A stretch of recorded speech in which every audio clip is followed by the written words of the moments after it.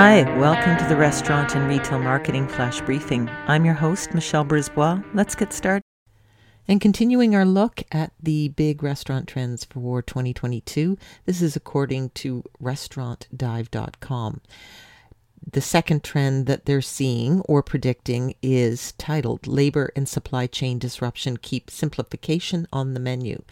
This is all about menus that have fewer items on them, and it's being driven operationally by supply chain problems, rising food costs, and lack of available labor. So this trifecta of pressures has led many restaurants to cut menu items.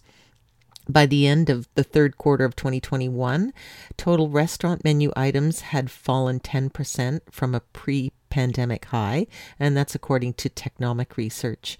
And then as this drags on, this meaning the pandemic, they're predicting that menus will continue to shrink. Not necessarily a bad thing.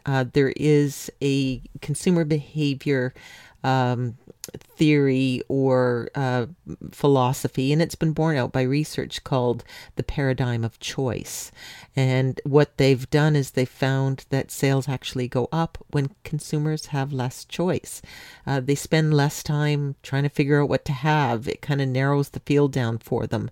So a really well thought out tight menu can be better for the customer, better for your operations. In particular, they've noticed that quick serve restaurants are being able to put through more drive-through traffic.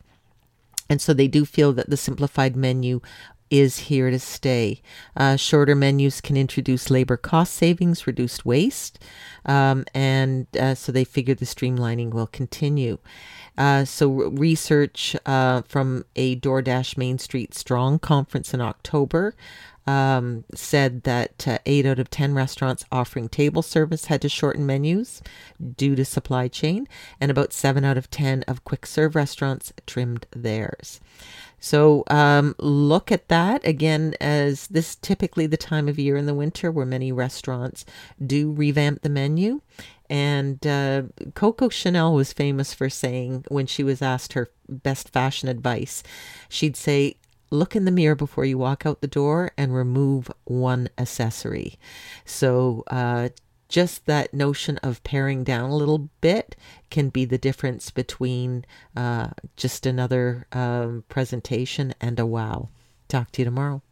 So come on, let's get out.